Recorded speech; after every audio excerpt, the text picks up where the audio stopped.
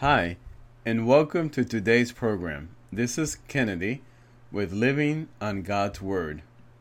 Today we're going to be reading Luke chapter 16 from the Jesus Bible NIV edition, and then we'll review the key takeaways and we'll end with a short prayer. So let's go ahead and get started. The parable of the shrewd manager. Jesus told his disciples, "There was a rich man whose manager was accused of wasting his possessions. So he called them in and asked him, 'What is this I hear about you? Give an account of your management, because you cannot be manager any longer.' The manager said to himself, 'What should I do now? My master's taking away my job.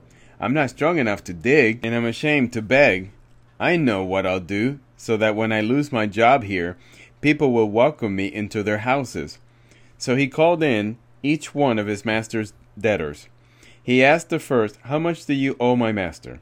900 gallons of olive oil,' he replied. The manager told him, 'Take your bill, sit down quickly, and make it 450.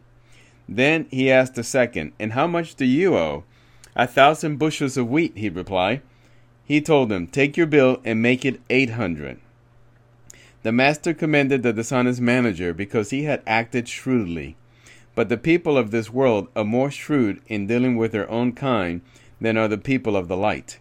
I tell you, use worldly wealth to gain friends for yourselves, so that when it is gone, you will be welcomed into eternal dwellings. Whoever can be trusted with very little can also be trusted with much, and whoever is dishonest with very little will also be dishonest with much. So if you have not been trustworthy in handling worldly wealth, who will trust you with true riches? And if you have not been trustworthy with someone else's property, who will give you property of your own? No one can serve two masters. Either you will hate the one and love the other, or you will be devoted to the one and despise the other. You cannot serve both God and money." The Pharisees, who loved money, heard all this and were sneering at Jesus.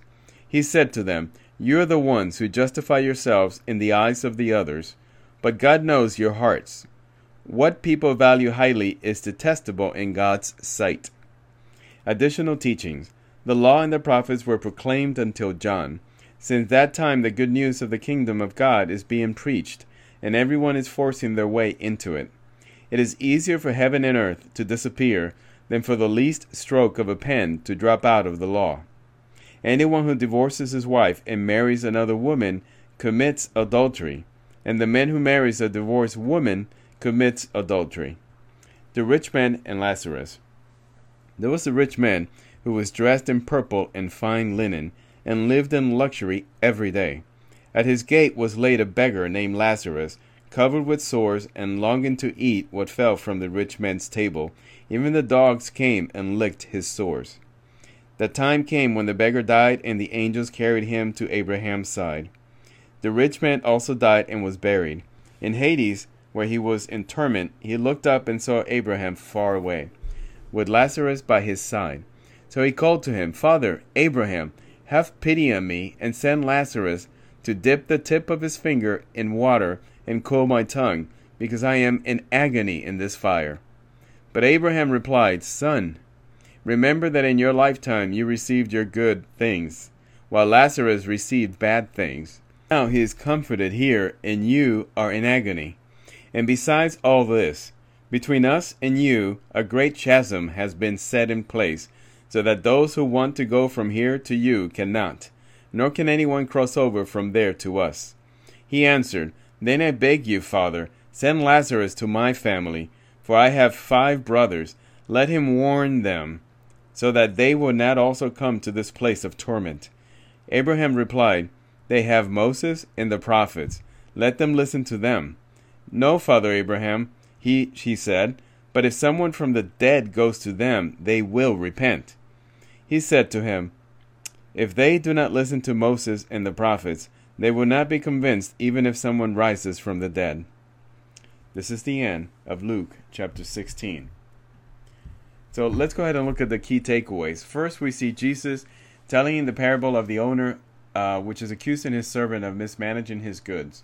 The servant who is about to get fired sets out to forgive almost 50% of the debt of all the debtors in exchange for them remembering him and this good deed once the servant is out of a job. The owner applauds the cunningness of the servant. Both of these people were corrupt. The second takeaway, Jesus also teaches them that no servant can serve two masters. You must choose either between God or serving money. The third takeaway, Jesus speaks against the Pharisees' interpretation of the Moses law, which permits men to divorce their wives very easy. The fourth takeaway, Jesus talks about a man named Lazarus, a beggar who suffered tremendous amount on earth, but was rewarded in heaven for his suffering. Now, while the rich man who had the opportunity to help Lazarus and who didn't is now being tormented in Hades. And the Pharisees would consider this scandalous, because to them, a wealthy man should not go to hell, since they place so much value on wealth and prestige. So in summary, Jesus speaks to the heart of man. You're either wicked or good. There is no degree of goodness or degree of wickedness. Jesus lets us know that we must choose which servant we are to serve, and reminds us that those who suffer for God's righteousness will be rewarded in heaven, and those who pursued wealth and prestige at the expense of doing good will not be rewarded and may find themselves in hell. So let us end now with a short prayer. Father God, thank you always for your infinite love and mercy towards us. Help us reflect your grace towards others by the way that we attempt to live our lives. We will never deserve the salvation that you freely offered us, dear God. But give us the strength, Lord, to get up every day and to keep trying to be the best Christians that we can possibly be, and to do our best in serving your body, the church.